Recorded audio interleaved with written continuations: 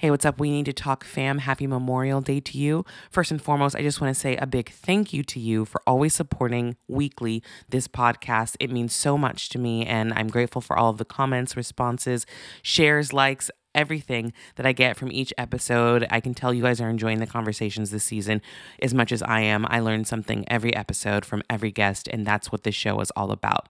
And because it is a holiday, we will be taking today off. Now, we know that Memorial Day is typically meant to honor those that have died fighting for our country, and I do want to make sure that you take time to do that today.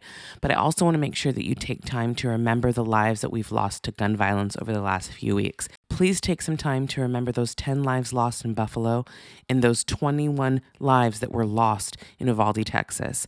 Hold your loved ones tight, and let's keep working to make change in this country. Have a great holiday, and I'll see you next week.